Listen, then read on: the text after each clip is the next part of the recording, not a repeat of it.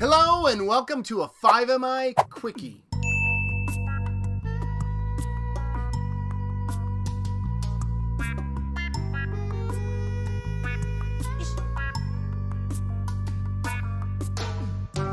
This week's Quickie asks and answers a single question. Why do Greek statues have disproportionately tiny or enormous penises? I know you've been there someplace, sometime, wondering this exact question. Whether it was when you were in second grade, on a field trip to the local art museum, or it was just last year on your ultimate summer vacation, when you were at the Louvre with your mother-in-law by your side, entrenched in an awkward silence, with both of you staring at an extraordinary work of art, and both of you wondering to yourselves, what's the deal with the length of this dude's penis? As we've learned in a previous episode of 5MI Weekly, penis length is rarely associated with a man's pleasure or his virility.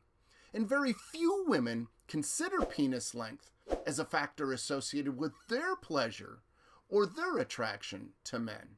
But the ancient Greeks, setting the tone for modern-day Western civilization's myths, they saw penis size as being significant and associated with intelligence. They thought the smaller the man's penis, the more intelligent he was, and the larger the man's penis, the dumber he was.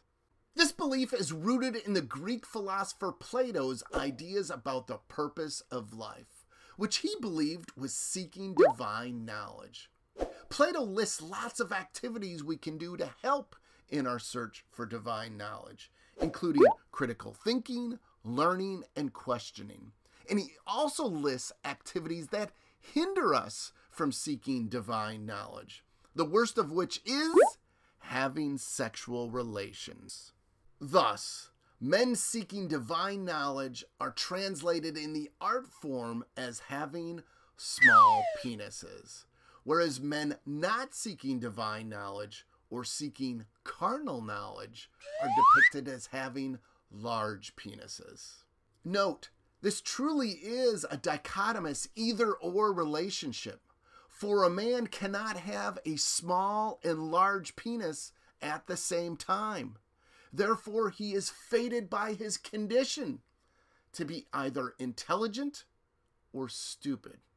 Following the Greeks, many Western cultures adopted and often expanded this implicit mythical theme within their paintings and sculptures, artistically representing men as being intelligent, moral, pure, loyal, prudent, or having self-control by giving them small penises, and representing men as being stupid, animalistic, foolish, lustful, ugly, or lacking restraint by giving them large penises.